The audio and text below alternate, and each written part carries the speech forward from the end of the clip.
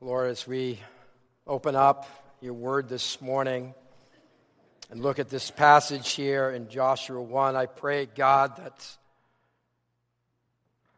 it wouldn't just pass through one ear and out the other, but it would stick. It would remain with us. May you put your anointing on me as I preach. The words that I bring that are only my words, nothing to offer these people here this morning. The words from you, your word itself, that is what brings the power in our lives. May it speak to our hearts this morning.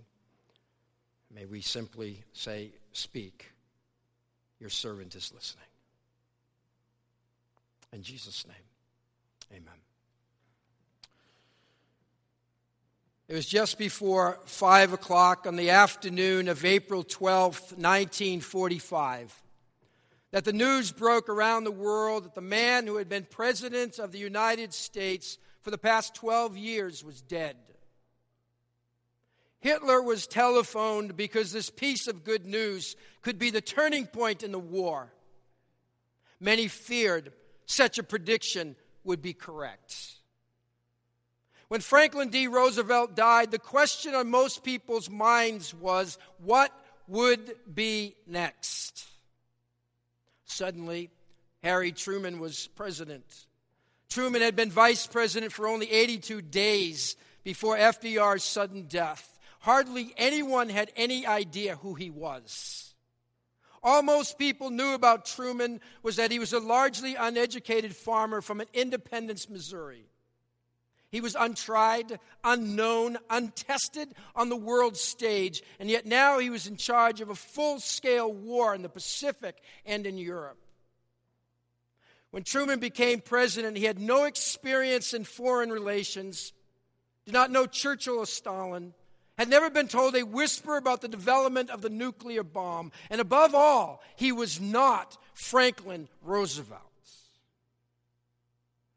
Upon hearing that Roosevelt was dead, a stunned Harry Truman said to Eleanor Roosevelt, his wife, "Is there anything I can do for you?" Mrs. Roosevelt replied, "Is there anything we can do for you? For you are the one in trouble now." From merely a human perspective, those could have been the words uttered to the man Joshua. Moses is dead, and you are the one in trouble now. Looking at the book of Joshua. As noted last week, the nation of Israel, the people of God, are in a time of transition. God miraculously brought them out of slavery in Egypt under the leadership of a great man of God, Moses, who is said to be like no other prophet and who performed awesome deeds like no one else. An entire generation, due to unbelief, with the exception of Caleb and Joshua, passed away, and a new generation stood at the brink of entering the land promised to them by the covenant-keeping God. But their great leader was dead. And likely on the minds of people was that same tense question, what would be next? And the one thrust into moving them from where they are to where they needed to be and entering God's best was this man Joshua. Do you suppose he might have felt just a little over his head? At the death of Moses, everything is now on Joshua. Joshua's task was quite daunting. He was to organize a military campaign.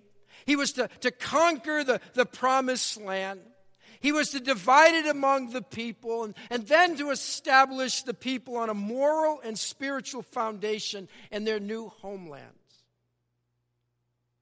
Now, perhaps coming up with strategies for military success, Joshua might have felt qualified. Perhaps even dividing the land, Joshua might have felt was attainable, for it's a matter of trigonometry. But establish the people on spiritual principles, Teach the people to remain faithful and keep the people from wanting to throw stones at their new leader. Well, that was going to be the most difficult task of them all. We're in Joshua chapter 1. Joshua chapter 1. Turn in your Bibles if you're not there. Joshua chapter 1. And our first pass through these 9 verses, which is really what we're going to look at again this morning. Our first pass through these 9 verses of chapter 1 zeroed in on the promises of God. God will do what he says he will do. And when a man or woman of God dies, nothing of God dies. And Joshua needed to be reassured of this. God commanded Joshua not to be terrified and reminds him 3 times that he is with him. And that to me suggests that Joshua did in fact struggle with fear, or the potential certainly existed. Our bottom line from last week was when God's presence is all you have, it is all that you need. When God's presence is all that you have, it is all that you need. And Joshua had all the assurance that he needed. God would carry Joshua when each step was made. God had Joshua. That's where we left off last week. And last time I kind of sort of left you on a ledge. I left you on the imaginary rock, making your way to the top. The picture, if you recall from last week, was of rock climbing and that moment in time in which handholds seem scarce and footholds appear non-existent. In rock climbing, the technical term is called a commitment move. It is the crux move of the entire climb. You have this rope around you that will keep you from ever falling for more than a few inches. And yet your first inclination when you're right at that moment of that commitment move is to freeze. I'll just hold on and stay right here. Our commitment move. On a commitment move, you've got to either go for it or get off the climb. Remaining where you are is not an option. Believer, you are roped with the assurance of God's presence. He promises to be with you wherever you go. You're on the ledge. The waiting is painful. You can wait if you want, I suppose, for the next handhold to be easy. But you can't stay on the ledge forever. Remaining where you are is not an option. What are you going to do? What's your commitment move? What would be next? And it's right here that many people assume their good intentions make up for inactivity. Or even worse, that their good intentions make up for their apathy. Knowledge of what to do is not the same as actually doing it. As James Boswell so aptly put years ago, hell is paved with good intentions. Or as the writer of Scripture under the superintending of God himself wrote in James chapter 4, verse 17, anyone then who knows the good he ought to do and doesn't do it, sins. Assuming that your intentions are to enter God's best for you, what turns those intentions into action? I mean, if God's best for you is over here and you're here, how do you get to where you're going? What is the bridge that moves you from one side of the intention side to cross over into actions? Well, our passage this morning answers that. Follow along as I read from Joshua chapter 1. I think you'll find that the answer is obvious. Chapter 1, verse 6. God commands Joshua, be strong and courageous, because you will lead these people to inherit the land I swore to their forefathers to give them. Verse 7, God says, be strong and very courageous. And then if you go down to verse 9, he says it again, have I not commanded you? Be strong and courageous. 3 times in 4 verses, God commands Joshua to be strong and courageous.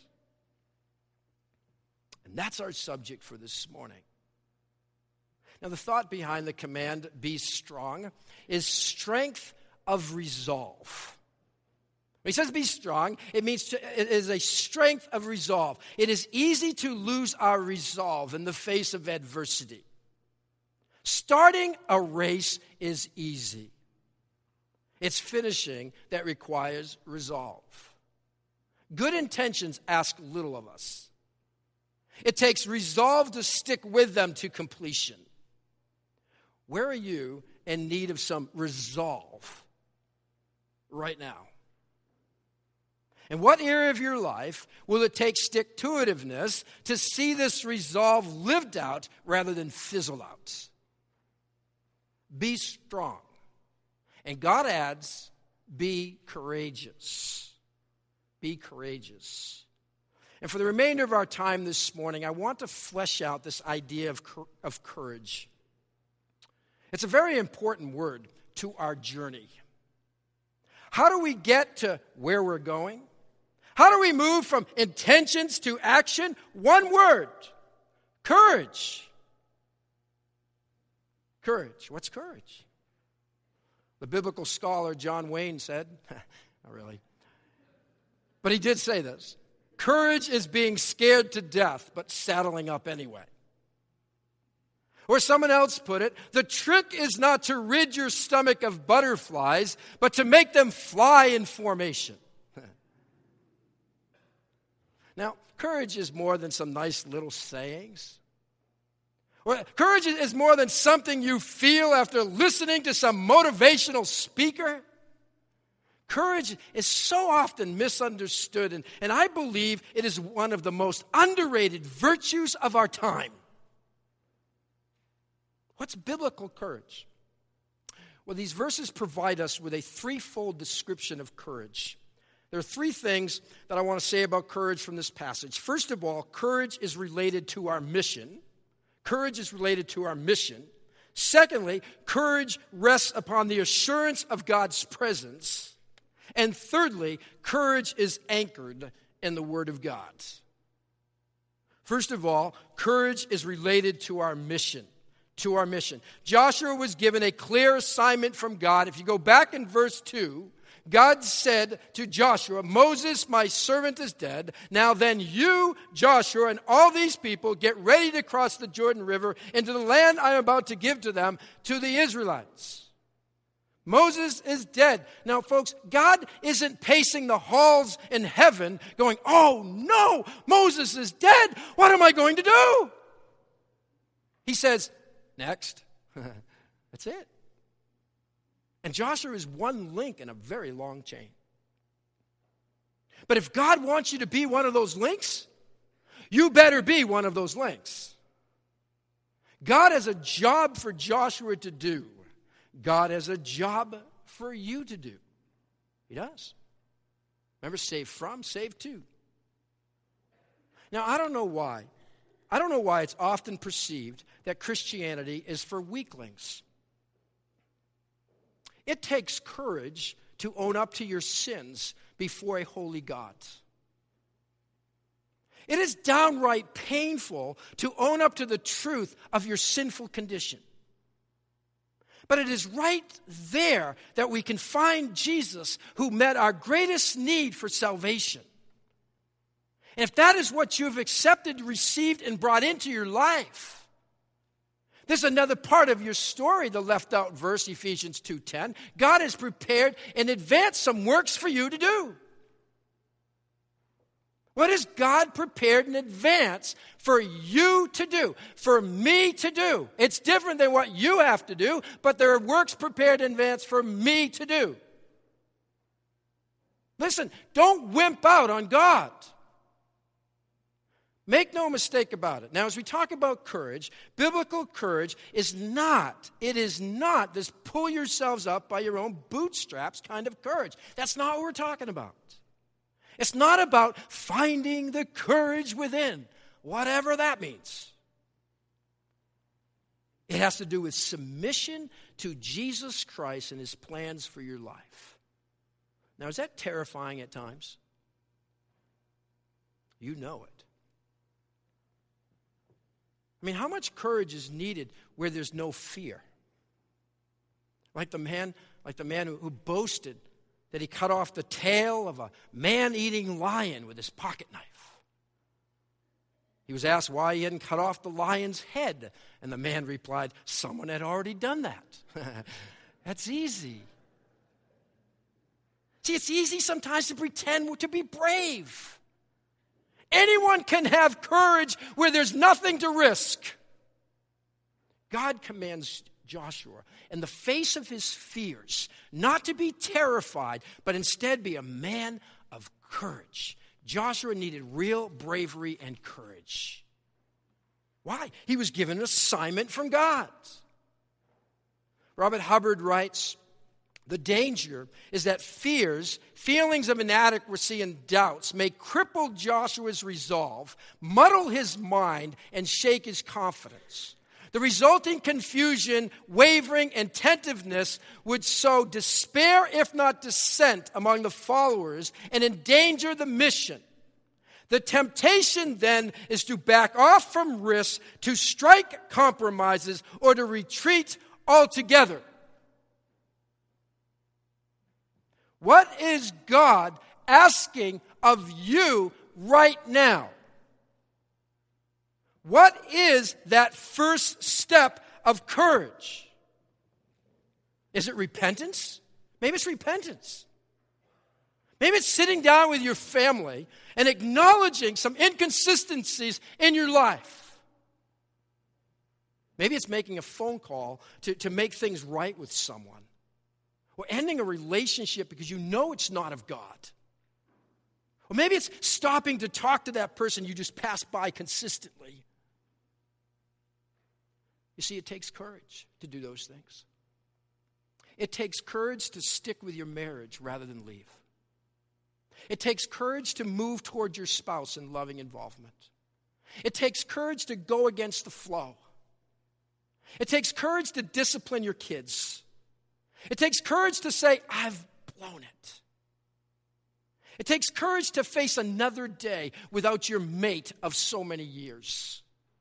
It takes courage to do what is right when no one else is looking. It takes courage to master your passions rather than succumb to them. It takes courage to not compromise and to fight off the greener grass syndrome. It takes courage to risk connecting with others, to live beyond mediocrity. It takes courage to put sermons into practice. Where do I need courage to move us from intentions to actions right now? Where's God taking you? Where's he taking you? I can safely say it will require courage in some way to get you to where you need to be. Guarantee it. Courage is related to our mission. Secondly, courage rests upon the assurance of God's presence. Courage rests upon the assurance of God's presence. Now, we spent a lot of time last week on this very truth, this promise here of God's presence, so I'm just going to touch on it briefly.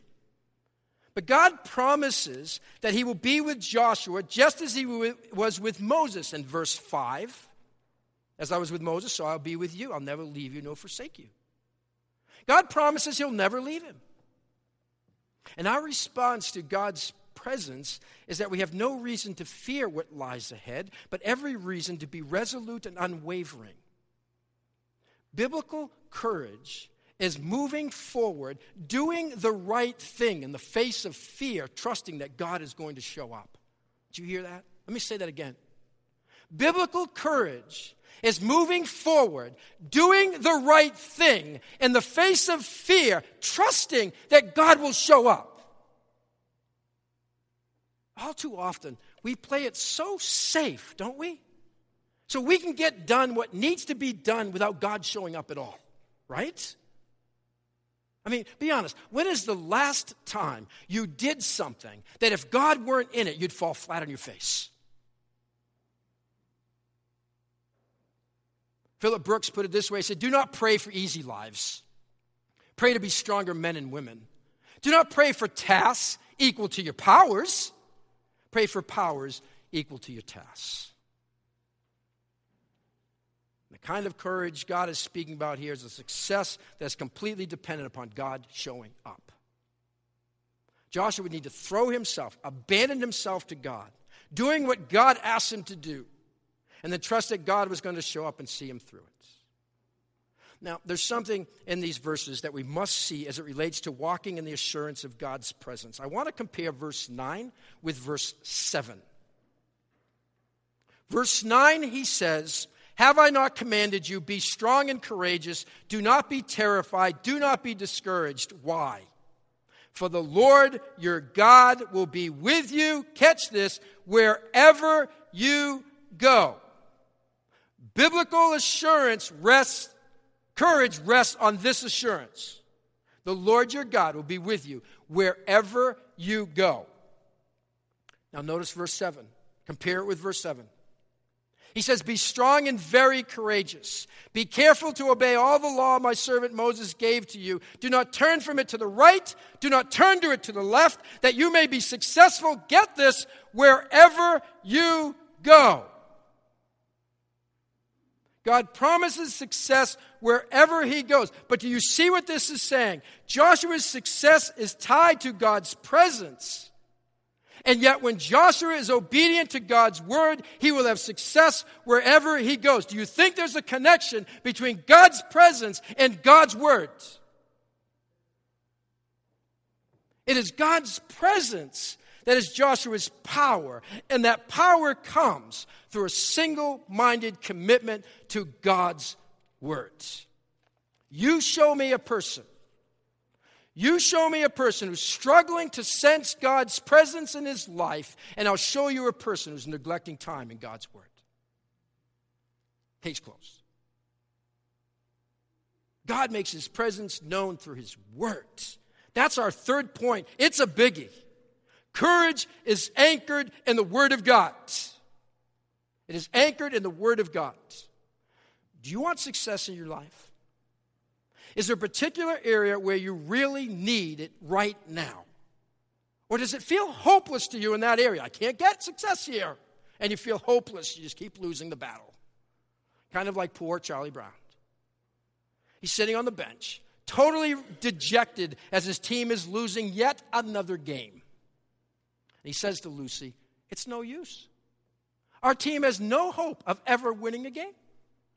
And Lucy replies, well, Charlie Brown, you win some and you lose some. And Charlie's eyes brighten up and he says, oh, that would be great. It takes some winning. He loses all the time. Are you winning some battles in your life? Are you going, I just always lose? Are you experiencing some success?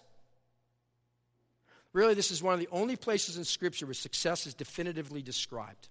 Follow along with me as I read it again, verse 7. Be strong and very courageous. Be careful to obey all the law my servant Moses gave you. Do not turn from it to the right or to the left, then you may be successful wherever you go. Verse 8. Do not let this book of the law depart from your mouth. Meditate on it day and night so that you may be careful to do everything written in it. Then you'll be prosperous and successful. Now, by the way, the word for success here speaks to being prudent and walking in wisdom. Please, do not put a material interpretation on this, as many have done. Yeah, God is promising God's people here land, yes. But the focus for Joshua as a leader was his ability to lead in wisdom and with God's heart, which could only come as he walked in the courage of doing things God's way. What's the path to success? What is it? God's word. 3 things. Proclaim it, possess it, practice it. Proclaim it, possess it, practice it. Those are the 3 things. First of all, God's word must be proclaimed. He's told here not to let this book depart from his mouth. He was to talk about it. His leadership would fail if the book ever became second place. And you know what? The temptation is great today in the evangelical church in America to try and build success on everything but the Word of God. It's happening. The tendency is to kind of splash around in a little truth for a bit, but then get restless in that and go look for some novelty or shortcut or something less demanding, and we get away from the anchor of our soul, the very words of God. The evangelical church is in trouble because of that. Biblical illiteracy is appalling. Pragmatism has replaced the supernatural, and overall there's a loss of confidence in this.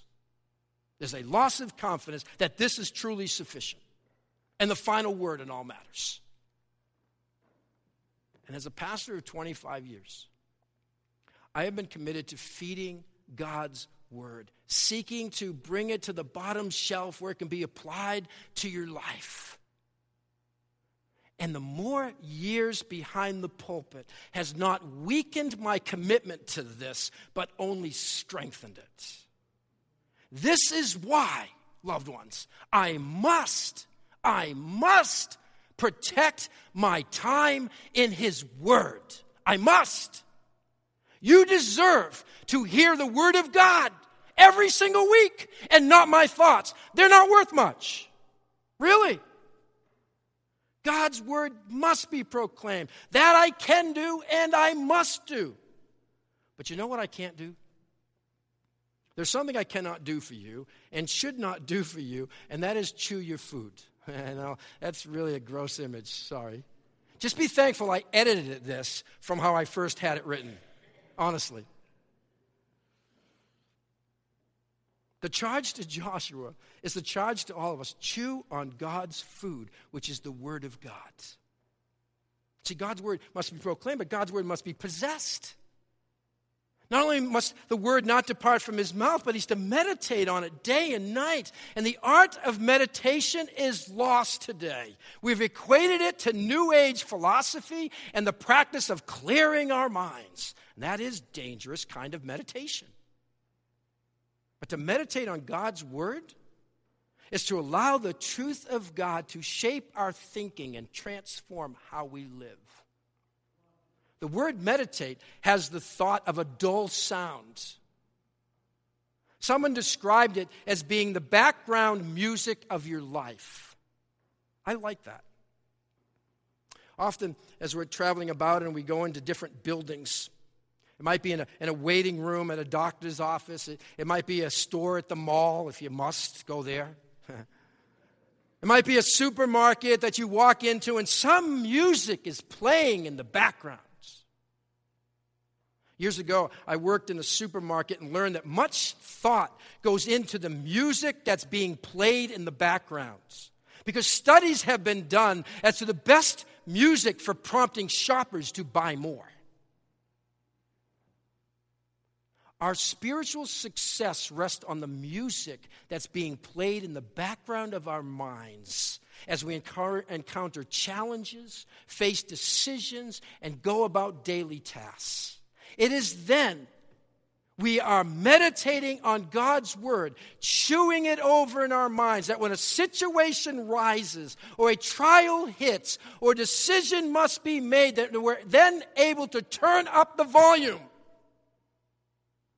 If it isn't there to begin with, we have nothing to turn up.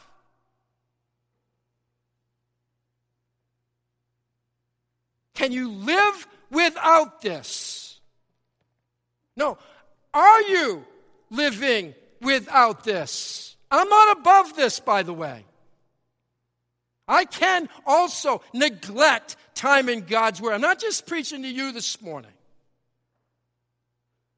If we are to ever get to where we're going, and more importantly, where God wants us to go, we must immerse ourselves in this. Possess it, making it our own. But Pastor, you don't know how busy I am. You know how busy I am. Joshua had a military of 40,000 men or more to oversee. He had officials to communicate with. He had plans to draw up. He had people to lead. Yeah, he was busy. He had lands to conquer. He had enemies to fight. But in all that busyness and all that he was called to do, nothing would be more important than his time in the words. And if anyone might have had an excuse, it would have been Joshua. Or this man I read about, and I'm sure I've shared this with you before, a man I read about from Kansas City who was severely injured in an explosion. His face was badly disfigured, and he lost his eyesight as well as both of his hands gone. He just became a new Christian, and one of his greatest disappointments was that he could no longer read the Bible. This was before the day you could listen to it on tape. He then heard about a lady in England who read Braille with her lips. Hoping to do the same, he sent for some books of the Bible in Braille. Much to his dismay, however, he discovered the nerve endings on his lips had been destroyed by the explosion. And again, he faced disappointment. I can't read God's words. I can't live without this. One day, as he brought one of the Braille pages to his lips, his tongue happened to touch a few of the raised characters, and he could feel them on his tongue. Like a flash, he thought, I can read the Bible using my tongue. So using his tongue, he read through the entire Bible, not just once, not twice, not 3 times, but 4 times. He read through the entire Bible using his tongue. That's a man, I might say, had an excuse. Yeah, meditation is for the busy person. It's for everyone. Thirdly, I got to get to this. God's word must be practiced, not only proclaimed, not only possessed, it must be practiced. Joshua's not to let this book of the law depart from his mouth. He's to meditate on it day and night. But the passage goes on to say that proclaiming and possessing isn't enough. Notice the words there in the middle of verse 8. Do not let this book of the law depart from your mouth. Meditate on it day and night. 2 words, big words, important words. So that. What's the purpose of meditating on God's word? What's the purpose of not letting it depart from my mouth? That you may be careful to do. Underline, to do everything written in it. Then you will be prosperous and successful. We can't just look at God's word and go, oh, that's nice. Wow, neat. We kind of treat it like window shopping sometimes, God's word. We do. You go around to the stores and you look at all the stuff, but you have no means or intention of actually buying anything. A man said to his wife, why do you call it shopping? You never buy anything. She replied, why do you call it fishing? You never catch anything. Good comeback. Guys, we know it's not the same thing. You get the point. Let these words to Joshua sink in. We're cautioned to obey all of it. No deviation to the right, no deviation to the left would be acceptable. The human tendency is to follow God's word selectively. I like this, I don't like that. We put into practice what's convenient and forget and neglect the difficult parts. However, if anyone wants true success in their lives and in all areas of their lives, it only comes by doing things God's way and by putting all of it into practice. You see, the measure of success is not how much material possessions you own. The measure of success is not measured by how many digits show up on your paycheck. It's not measured by our accomplishments in the workplace. Or it's not how well we perform. That's not the measure of success. It's not even the number of verses we can recite from memory, believe it or not. It's not our popularity. The measure of success is not in what others might even say about us. The measure of success is in our obedience to what God says. And as it's been said, 1 act of obedience is better than 100 sermons. Warren Wiersbe aptly put it, I wonder if some of our Bible study activities are not like what goes on in a fast food restaurant. We go to the study, we listen to the teacher, we quickly get it all down in correct outlines, and then we rush off to something else. We don't take time to think, ponder, question, reflect, relate, or apply. And then he says, the sad result is a great gap between learning and living. The sad result is a great gap between learning and living. Brothers and sisters in Christ, are there gaps? Where are the gaps? What trade-offs have you been making? How is your soul? Are you successful? You can't build your success on what you're going to do, but rather it's built on what you actually do. Back in the 1800s, the Spokane, Washington newspaper printed an editorial pleading for the establishment of a fire department. Seattle had recently been ravaged by fire, and the paper desired to prevent the same calamity from happening in Spokane. And they pleaded, we need a fire station, we need a fire department. Nothing, however, was done. They talked about it, they thought about it, they even got together to meet about it, but nothing was ever done. And 2 months later, Spokane burned to the grounds. Burned to the grounds. If we are to get from where we are to where God wants us to be, intentions, no matter how good they may be, won't get us there. They won't. We can talk all we want about what needs to be done, but will we have the courage to actually do it? Are there gaps? Are there gaps between learning and living? Will you have the courage to do what needs to be done to close the gaps? What courageous first step needs to be taken? Lincoln said during the Civil War, he said that he could get any number of men who were willing to shed their last drop of blood. The problem, said Lincoln, was that he found it was difficult to get anyone to shed that first drop. Is that where you're at? Oh, I'll lay it all down for the Lord if I have to. I won't give him a first drop. Close the gap. Loved ones, close the gap. Is that in your life right now? I'm going to pray. I'm going to ask. I don't always do this, but I'm going to do it this morning. I feel led to do this. There's some gaps in your life. Are there some gaps between learning and living? Well, I'll say, yeah, a bunch of them. There's one that just pops right in your mind right now. Whoa, that's a gap. People think I'm here. I'm really only here. I've learned a lot. I haven't lived this out. Where are the gaps? Is there a gap? There is. Stand. Just stand. Just say, yeah, there are gaps in my life between learning and living. I'm standing because I want you to pray for me. Will you do that? I'm going to ask you, if I was sitting, I would stand right now, by the way. I would. No, me. I'm saying me, not you. Because there are gaps. Let me pray. Let me pray. Lord God, you know what those are in our lives. Others in the room do not. I know what it is in my life. Maybe it's been impressed upon us this morning in a very real way, in a very personal way, in a very specific way. I've been saying this, but I haven't been living this. I've done a lot of learning in this one area. I could quote it, give it to you, but I'm not living it out in my practice right here. And there's a gap.